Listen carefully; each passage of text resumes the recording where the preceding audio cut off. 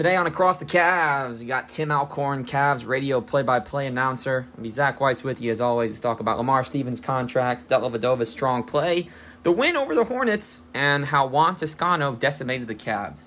Enjoy today's episode.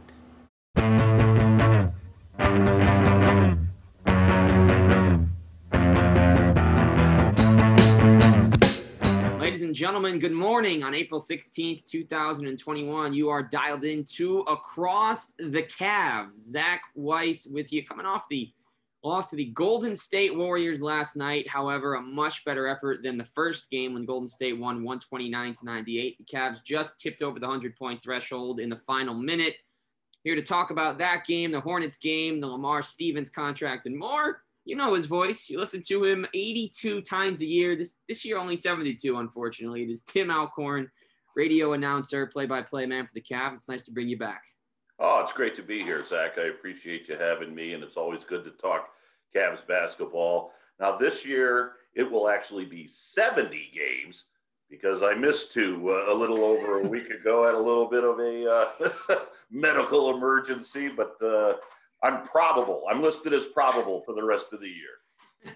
Yes, Tim got his appendix removed. He had an appendectomy, just like our buddy Matthew Dellavedova. And Tim, is it safe to say that, like Della, you have come back better than ever? Well, I don't know about that. That's up to the listeners and the fans to determine. But I'll tell you what, I now know what Delly and many others have gone through with an appendicitis. It's not something that's pleasant. And when they say we're going to take it out, you say, please do, if it gets rid of the pain I'm in right now. So everything went well, and I'm back to 100%. So looking forward to the stretch run here for the Cavs. And it's good to hear. We got Tim back. There was a great replacement in the meantime, but of course, we love having Tim Alcorn on Cavs radio. And Tim, let's start with this. You know, we've talked about Lamar Stevens before, but undrafted, you don't hear much about Penn State basketball players.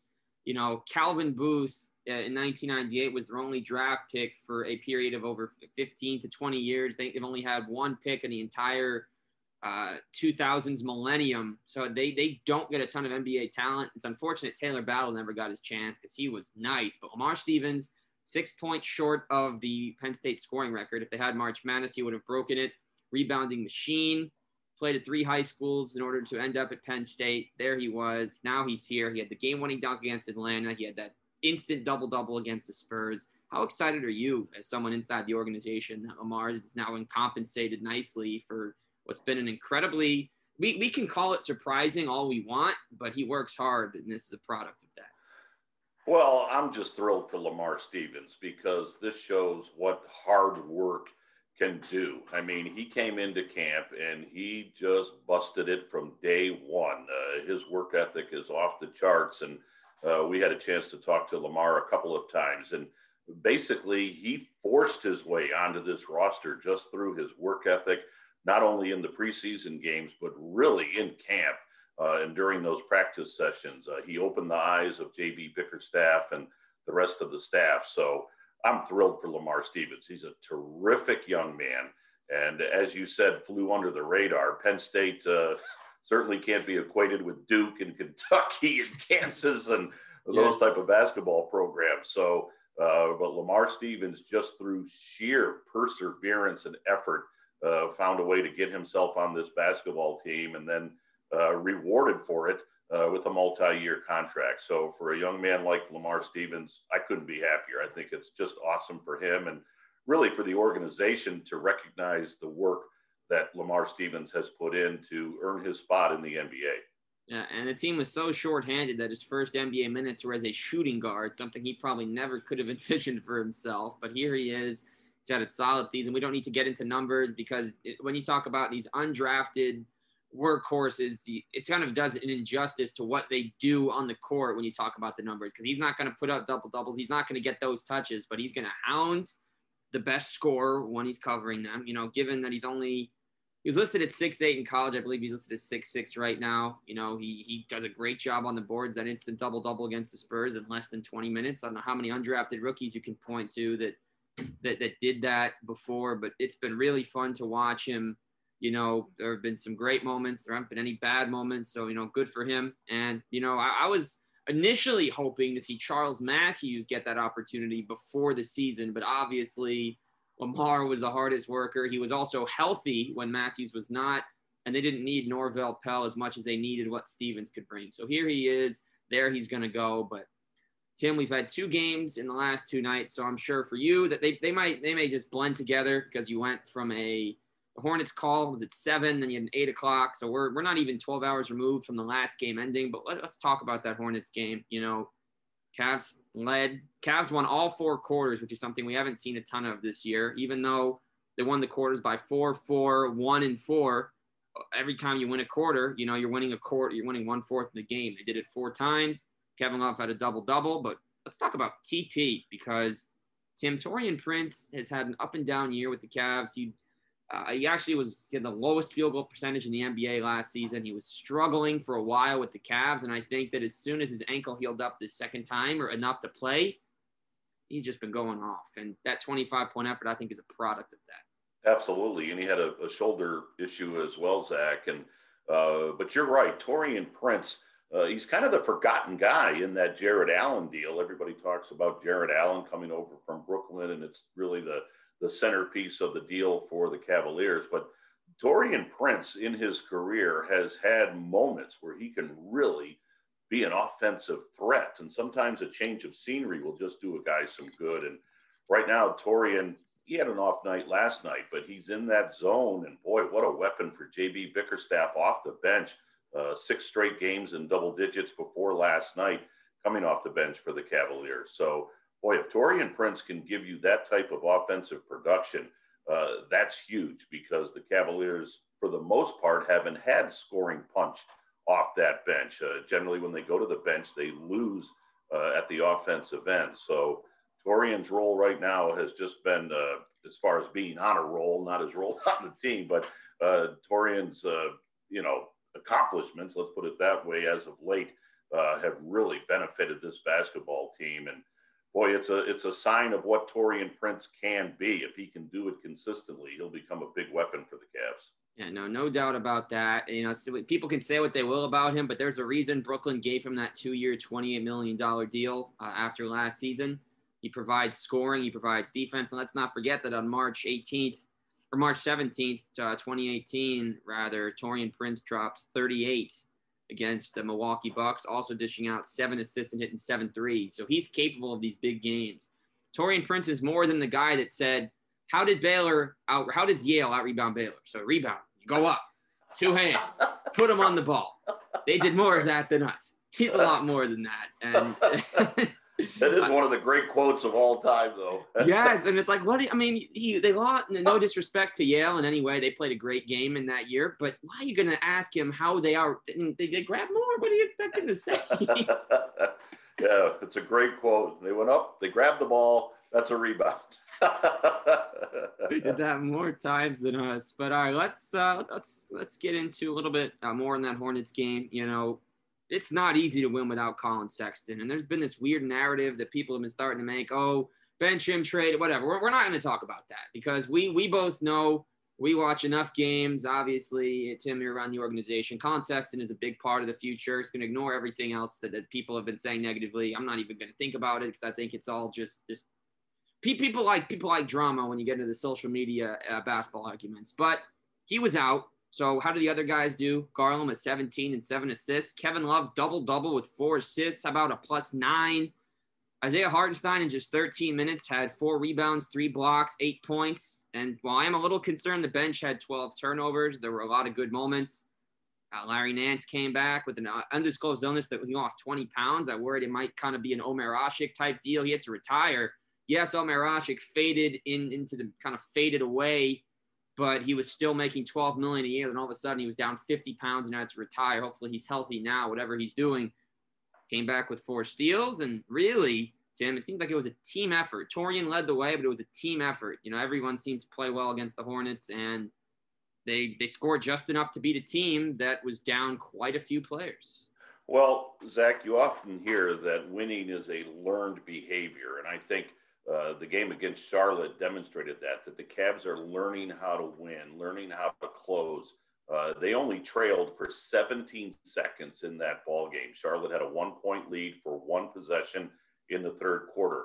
And I think it speaks to the veteran leadership of Kevin Love and of Matthew Dellavedova to have them back and kind of lead the team as far as what it takes to close out games. So it was a true team effort. And boy, when you look at the starting lineup minus Sexton, but you look at the whole roster, maybe a better way to put it, it was the first time that JB really had an opportunity to use guys together that he hasn't been able to use all season long. So that's going to be the real interesting part of the stretch run here with Love back, with Delly back, and Sexton now back in the lineup. So this is basically the full roster that JB's been looking forward to essentially since the Jared Allen trade was made, along with Taurean Prince. As I said, you tend to leave him out of that deal, but this is now the full complement that JB's been waiting for. So the Charlotte game really showed the potential of that.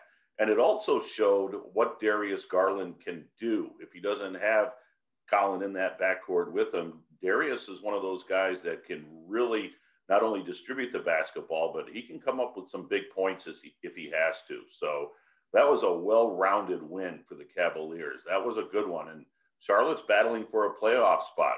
Now, they didn't have Ball, they didn't have Hayward, but that's still a team that's fighting for a playoff spot in the East. So that was a big road win for the Cavaliers. Yeah, no question about that. Jaden McDaniels coming. People are now getting Jalen and Jaden, the Minnesota and Charlotte McDaniels confused, myself included. They're both great, and they're both going to be for a while, and they're both only getting playing time because half their rosters are decimated. But I hope to see Charlotte healthy. I think that if they don't get a top six, that plan is going to get really interesting. I think I would assume Ball and Hayward could be back for that, just given what we've read anyway. One more note on Delly, then we'll move to the Warriors game.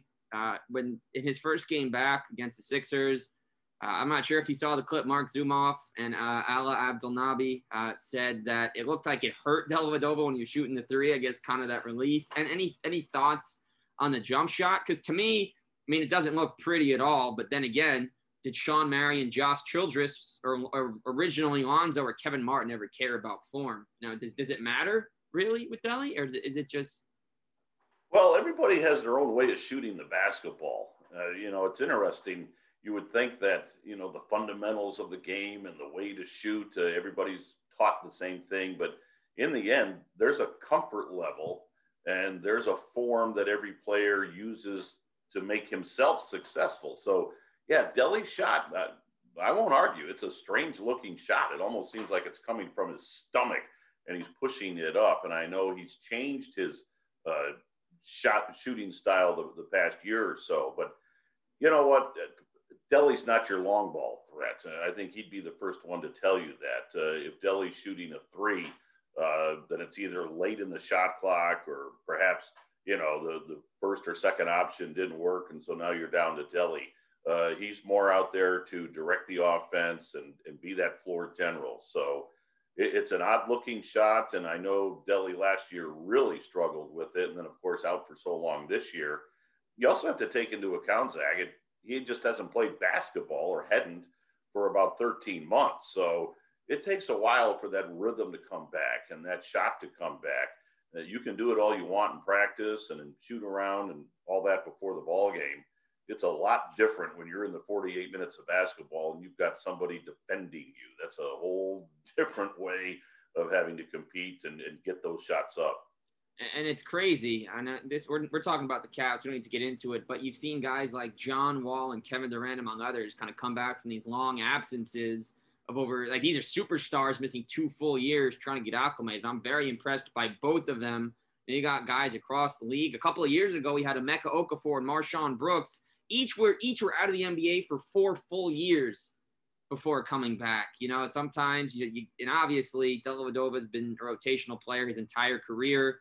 The Bucks paid him $38 million because they believed in him as their starter. Obviously, things didn't work out perfectly, although they kind of did because he ended up in Cleveland as a result of them getting Eric Bledsoe. He's come back, welcome with open arms. And during what's been a rebuild, he's given them a huge jolt. Remember the standing O in his first game back.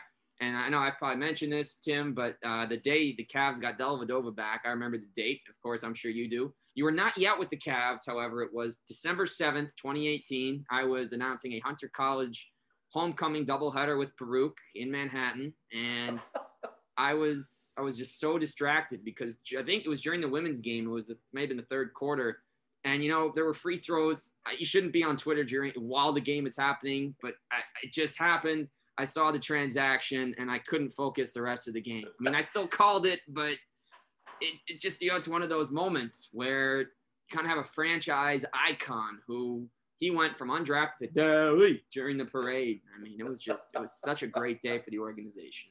And he's a great guy. And he's one of those veteran leaders. We've talked about this young basketball team, but you need veteran guys in that locker room. And so, as you said, Deli was welcomed back with open arms because of that veteran leadership. And right now it's Deli and Kevin Love that are providing that. And so the Garlands and the Sextons and the Okoros of the world, they need somebody to look up to and kind of guide them through. And Deli's a great example of that. He's your classic role player. You mentioned Milwaukee thought he would be a starter, and I don't know if that's the role for Deli anywhere. And that's not a knock on Deli. He's just that classic role player that comes in and fights tooth and nail every second that he's on the floor. He's the guy you love to have on your team. And if you're the opponent or a fan of the opponent, you hate the guy because he's just constantly in the face and just running all over, getting floor burns. You got to love Deli. I mean, just the way he plays and the way he knows the game, it's unique and it's terrific to the Cavaliers. By the way, my uncle graduated from Hunter. Hey, go Hawks, baby.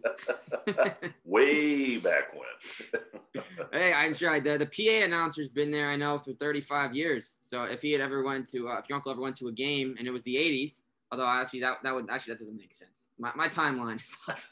My timeline is off. That's for another day. But we talked about Dellavedova, and the Warriors might have their own version, except it's a little bit taller. He made national news for being called Steph's teammate by Bleacher Report instead of his name, and he scored 20 points on 8 of 9 with 7 rebounds, 3 assists, a block, and a steal, and was plus 21 last night. His name is Juan. He said, "Hi, my name is Juan." Juan Toscano Anderson. And Tim, I mean, he was a killer last night. He did everything right. And on a Warriors team that was down Oubre, they're down a couple other guys. Obviously, no more Wiseman. But Juan Toscano, I think, was the reason the Warriors won. Because, yes, Curry got going, but it took him 2.5 quarters. Juan was hitting everything. He was getting offensive rebounds, and I think he was the Cav killer last night. He didn't – and here's the cool thing about him, as you know from your research – he's an Oakland guy. He was the number 1 player in Mexico in 2018. He gets a couple of 10 days at the end of last season, maybe kind of forgotten because it blended into COVID, so he didn't play much, but he can play, and he killed us last night. I'll tell you, here's a great story about Juan. Was trading tidbits back and forth with Golden State's play-by-play guy, Tim Roy, who's one of the best in the NBA. Tim Roy is just legendary, and Juan wears number 95 for Golden State. And Tim told me that he chose that number because that was his street address while he was living in Oakland. And he wanted to pay homage to his roots, and he wanted to kind of recognize where he had come from and the battle to get to the NBA level. But he never forgot where he was living in Oakland. It was 95 whatever, Elm Street, but it was 95. And so that's why he chose 95. And again, that's a story somewhat similar to a Lamar Stevens, where it's just hard work and effort. That was a career high for Juan last night, those 20 points. And you're right, Zach. Boy, he was a Cav killer last night. He knocked down some huge shots when Steph couldn't really get it going. Steph missed his first 8 3 balls, and it was Toscano Anderson that really picked up the slack. He was big for Steve Kerr's team last night. Yeah, and how about this for a great stat? Isaac Okoro isn't known for being a scorer, and I don't know that he ever will. However, I think Isaac Okoro is going to elevate to a guy that can give you 20 when guys are out. He'll score in the teens, and he'll take shots when needed. I think we've started to see him be a little more aggressive. He had that great layup where he was kind of in the paint against Looney, quick fake, and then went up with the left to get around it, which I think shows great maturity. But here's what I want to mention here, Tim. And this is from a tweet I saw. I don't remember the source, unfortunately, but first half of the game, Steph took 8 threes, missed them all. Who was covering him on 7 of those threes? The Iceman. Yes. Shutting down the best three-point shooter of all time for a full half. And yes, Curry's so good that even if you're covering him, he's going to somehow be open enough to maybe make it. But I mean, we've been giving Isaac his due all season, but I don't think we're giving him enough due for that type of effort. Because usually either he'll pick up 2 fouls in the first quarter, or he'll come out about 8 or 9 minutes in. I think he played the whole quarter to cover Curry, and it was just beautiful to watch him play defense. It was. And, you know, Isaac Okoro, he leads all rookies in minutes played per game. He's number 1. So they have thrown him to the fire. And not only as far as minutes played, but each and every night, young man, you're going to get the other team's best scorer. So he was 19 when he came into the league, turned 20 in January. But think about the education that he's getting. He's guarding LeBron, guarding Kawhi, guarding Giannis, guarding Steph. I mean, hey, you get the other team's best guy. And for the first half or so of the season, JB basically said, don't worry about your offense. We drafted you for your defense. That's what we want you to do. But now they've prodded him and said, okay, you know, let's take your offensive game and work on it and move it up a notch or two. And I think you've seen, especially here in the month of April, that he's been able to do that. He's been a double-digit guy. As you said, he's not in the mid-20s, but he'll get you recently 12 to 15 a game. But that defense that he played on Steph last night was one of the first things that JB talked about during his post-game Zoom. Listen, Isaac Okoro was on him.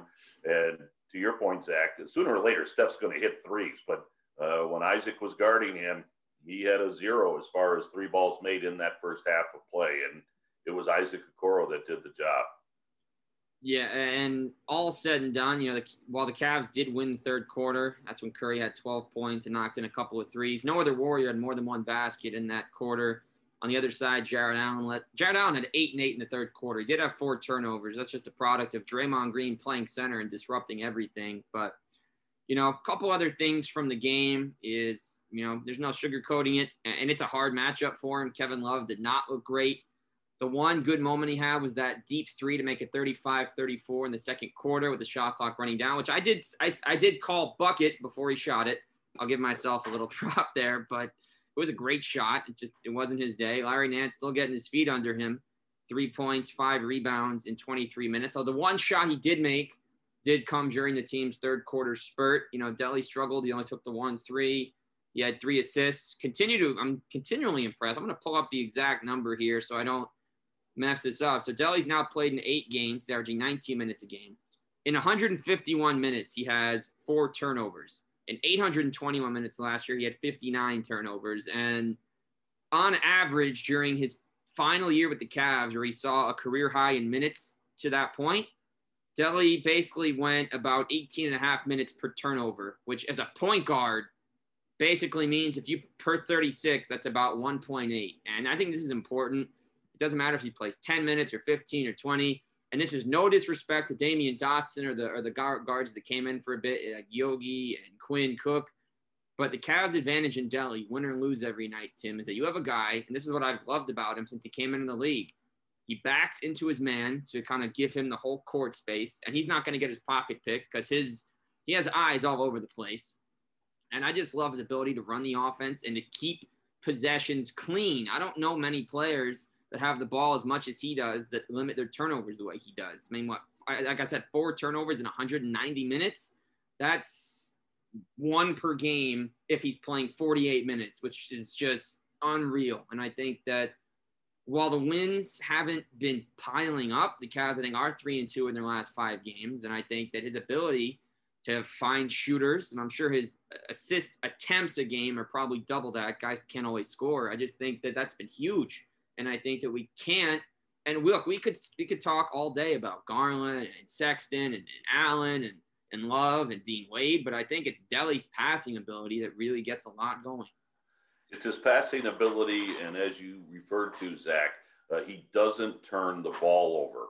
In this day of analytics where every single solitary possession and spot on the floor and shot selection is just analyzed to death with analytics, one of the numbers that coaches still look at, and it's huge, and it's a basic number, is turnovers to assists. Because if you're turning the ball over, you're giving up a possession and you're giving the other team an extra possession. You may not get a bucket on your possession, but you still give the team an extra possession if you turn it over. And, you go back to Delly when he first came back, he had 22 assists before he had a turnover. I mean, he just takes care of the basketball, and you described it perfectly as far as protecting the ball and backing down, but he also knows where guys should be on the floor. So he doesn't try to force anything. And if a guy isn't where he's supposed to be, then, Delly will be dribbling with one hand and you'll see him pointing with the other hand, like, hey, you got a space or you got to be there. And then he'll make the pass. So he doesn't force anything at the offensive end of the floor. And that'll lead to a shot. Now, will it always go down? No, but it's better than a turnover. Yeah, exactly. And it's been so fun to watch him dig all my Delly gear out of the closet, finally wear it, and smile while wearing, knowing that he's playing. But all right, so Tim, as we wrap up here, as we both get ready to enjoy some nice Cavs action over the weekend, we got the Bulls coming up tomorrow, and it's interesting because superstars get all the money, right? Superstars will get a cut of everything because they're the reason that your team is successful. They're the reason you got people in the seats. They're the reason that ad revenue is up. They're the reason that more people that don't like soda will still buy a Pepsi because it was endorsed by your favorite player. And it's funny because it's also said that when your superstar is out, the team is actually the most dangerous, which is like, wait, what? Yes, it makes sense because we're not going to see Zach LaVine tomorrow. So what does that mean? We don't know. It means that Kobe White, who's been in the doghouse, though he's been playing, he's been a bit in the doghouse. He lost his starting spot. He's not even playing 20 minutes these days. It could mean Lauri Markkanen, who, he was in trade rumors. His minutes have been taken away by Thaddeus Young and even Al-Farouq Aminu of late. It means that these guys are going to get more chances. And I think that even though the Bulls have been ice cold, they lost to Orlando. Wendell Carter was definitely smiling after that game with that trade that happened. But I don't know what to expect. I'm nervous in a way because last year, Cavs Bulls was the last game of the year. The Cavs were expected to win but fell short. This time, there will be more games. Please let there be more games after tomorrow.